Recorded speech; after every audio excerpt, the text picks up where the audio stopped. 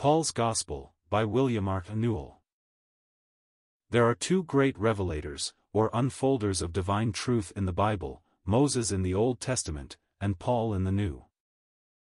Someone may say, is not Christ the great teacher?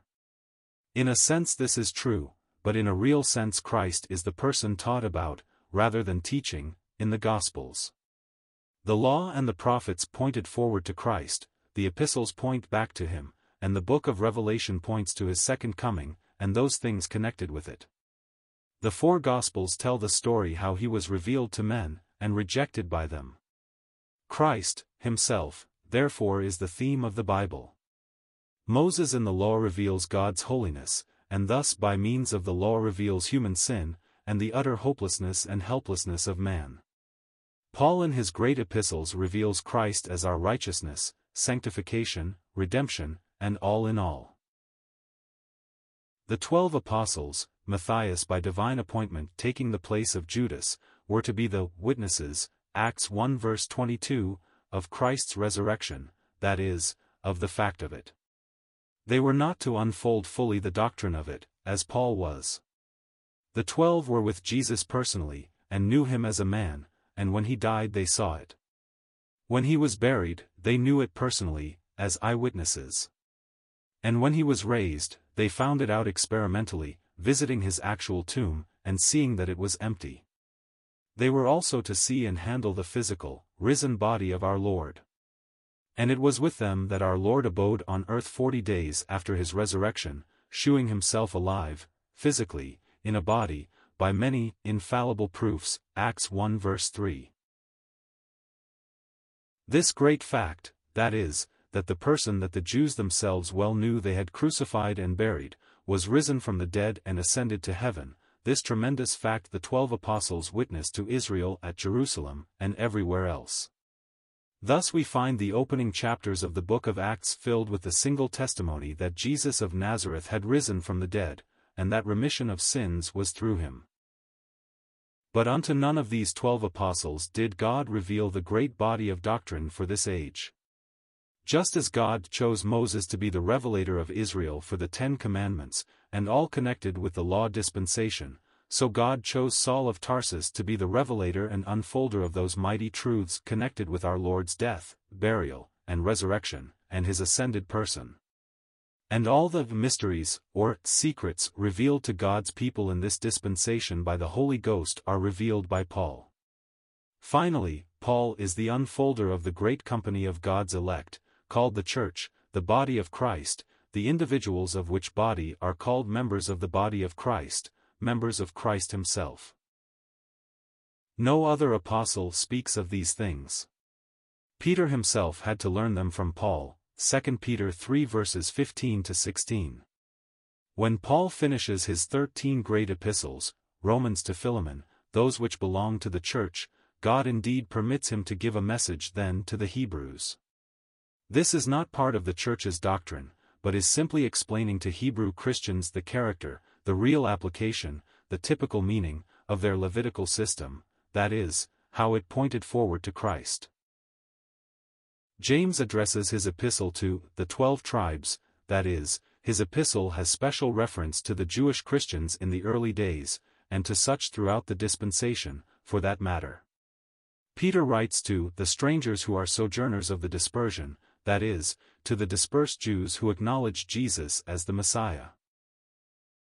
In the second of Galatians we are distinctly told by Paul, that James, Cephas, and John were to go to the circumcision, while Paul tells us that his message was to the Gentiles. Since then the testimony by the Jewish apostles to the Jews was duly given, there is now no distinction between Jews and Gentiles, and Paul's message holds good for the world, both Jews and Gentiles. So that we find Paul finally sets the Jewish nation aside in the last chapter of the book of Acts, and opens his great epistle to the Galatians at the center of the world with the statement that there is no difference between men, for all have sinned, and that there is again no difference, for whosoever shall call upon the name of the Lord shall be saved, since the same Lord is Lord of all. Romans 3 verses 22 to 23 and Romans 10 verse 12. God does as he pleases, and it pleased him to choose, first to save people in this dispensation through the foolishness of preaching, or the preached thing, that is, through the message about the cross, and what was done there, see 1 Corinthians 1 verse 21. And second, it pleased him to choose Paul to be the great proclaimer and revealer of just what the gospel is for this dispensation. You can judge any man's preaching or teaching by this rule: is he Pauline? Does his doctrine start and finish according to those statements of Christian doctrine uttered by the Apostle Paul? No matter how wonderful a man may seem in his gifts and apparent consecration, if his gospel is not Pauline, it is not the gospel, and we might as well get our minds settled at once as to that. Paul calls down the anathema, that is the curse of God himself, upon anyone who preaches any other gospel than that which he declared, Galatians 1. Not for one moment are we to believe that James, Peter and John were at variance with Paul, not in the least. They were given certain things by the Spirit, to say to certain classes of people. They do not conflict with Paul. And their words are included in the statement that all Scripture is profitable, 2 Timothy 3 verse 16. But, nevertheless, Paul is the declarer and revealer of the gospel to us. Take Romans to Philemon out of the Bible and you are bereft of Christian doctrine. For instance, if you were to take Paul's epistles out of the Bible, you cannot find anything about the church, the body of Christ, for no other apostle mentions the body of Christ. You cannot find one of the great mysteries, such as the rapture of the church, 1 Thessalonians 4, 1 Corinthians 15, or the mystery of the present hardening of Israel, Romans 11. No other apostle speaks of any of those mysteries. Paul alone reveals them, the great doctrines such as justification, redemption, sanctification. And what is perhaps the most tremendous fact of every real Christian's life, that of his personal union to the Lord in glory. Paul is the great divinely chosen opener to us of truth for this age. The great doctrines that Paul reveals may be outlined as follows. 1. The unrighteousness before God of all men. 2. The impossibility of justification by works before God, that is, of any man's attaining a standing of righteousness before God, by anything done by him. Do what a man may, he is a condemned sinner still. 3. The fact and the scripturalness of righteousness on the free gift principle, that is, of a divine righteousness, separate from all man's doings, conferred upon man as a free gift from God. 4. Propitiation. That satisfaction of God's holy nature and law for man's sins rendered by Christ's blood. 5. Reconciliation. The removal, by Christ's death for man, of that obstacle to righteousness which man's sin had set up between God and man. 6. The plan of the actual conferring of the gift of righteousness upon all who believe, without any distinction. This change of a sinner's standing before God, from one of condemnation to one of righteousness, is called justification. Negatively, it is deliverance from guilt on account of Christ's shed blood, and deliverance out of the old creation, by identification in death with Christ on the cross. Positively, it is a new standing in the risen Christ before God. 7. Redemption. The buying back of the soul through the blood of Christ from sin, from the curse of the law, even death, involving exclusion from God, under penalty, from the power of death, which involves the hand of the enemy, and from all iniquity. 8. Forgiveness. The going forth of divine tenderness in remitting penalty for sin, in view of the blood of Christ trusted in, and in complacency and fellowship, to creatures who before were necessarily under divine judgment. 9. Remission of sins. That is, the actual removing of transgressions or trespasses from the sinner, so that for all time and eternity his sins shall not again be upon him. 10. Identification, see above, justification. The great fact that those who are in Christ were united with him at the cross, by God's sovereign inscrutable act, were crucified with Christ and buried with him, so that their history is now ended before God, and when Christ was raised up as the firstborn of the new creation, they also were raised up with him, and their history began as new creatures in God's sight, in Christ, the last Adam. Of course, in the experience of the Christian, there comes a time when he is actually made partaker of this new life, that point of time when he is, as we say, saved, or converted, or born again, etc. Nevertheless, the life that is in every Christian came up out of the tomb, and it is in Christ Jesus that a man is created anew. 11. Incorporation. This tremendous doctrine Paul alone mentions, and he makes it practically the foundation of all his exhortations to the saints with regard to their conduct and life. By incorporation, we mean the fact that all those who are really saved and are new creatures in Christ Jesus become members of one organism, which is more real than the very earth we tread upon, called the body of Christ, Christ himself in heaven being the head of this body, and every real Christian a member of it. So that believers are thus members of Christ in heaven, and also members one of another here on earth. No wonder Paul is able to exhort the saints to love one another when they are members one of another. Romans 12, 1 Corinthians 12 and Ephesians 4. 12. Inhabitation.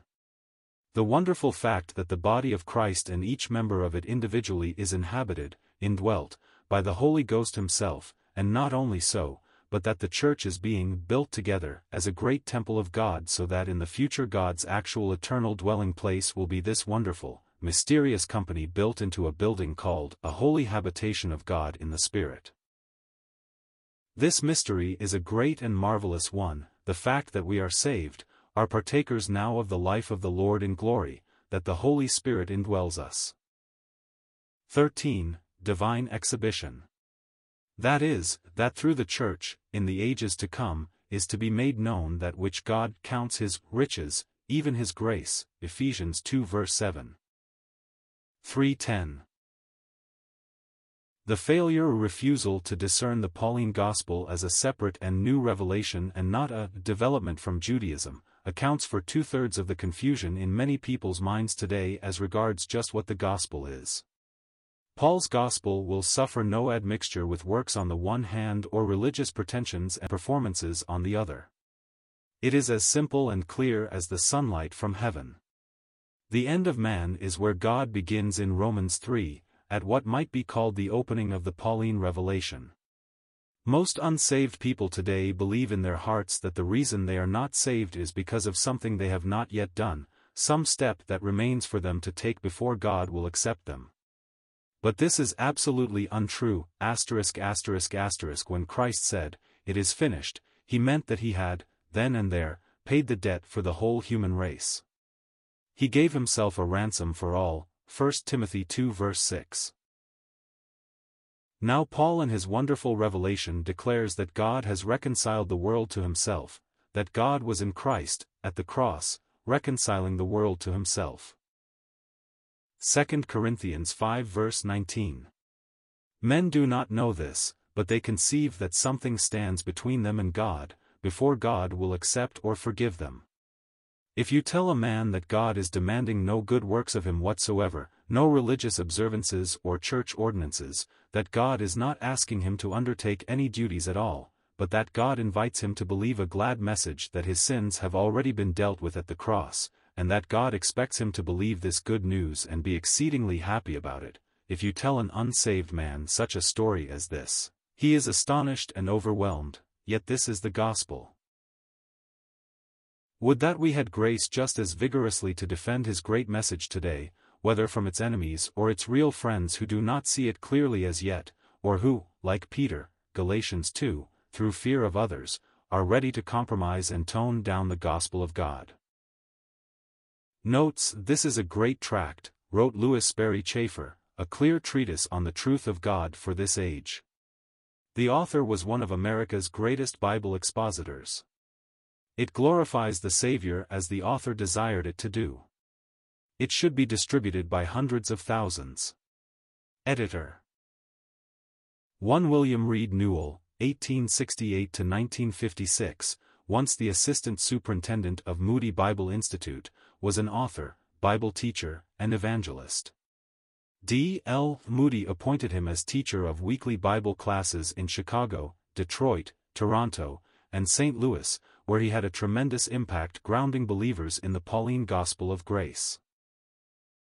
His Romans Verse by Verse, a 590-page commentary, 1938, and Hebrews Verse by Verse, 195, are very valuable works. The present sample illustrates Dr. James M. Gray's commendation. Two things can be said of Mr. Newell without qualification. One is his soundness in the faith, and the other the plainness and the force with which he expresses the truth as it has been revealed to him, dust jacket of Romans Verse by Verse. Newell's writing also includes the much-loved gospel song, At Calvary, see A Gospel Song of Grace, in this issue. 2. Christ, when on earth, did not start anything. He said, in Matthew 16 verse 18, I will build my church, but he had not yet built it. He was a minister of the circumcision, Romans 15 verse 8, Matthew 15 verse 24, and though he taught, it was to discover to men their helplessness, and lead them to rely on him. Finally, all failed in Gethsemane. Then came the cross and the end of all things human. Then the resurrection, and a new beginning.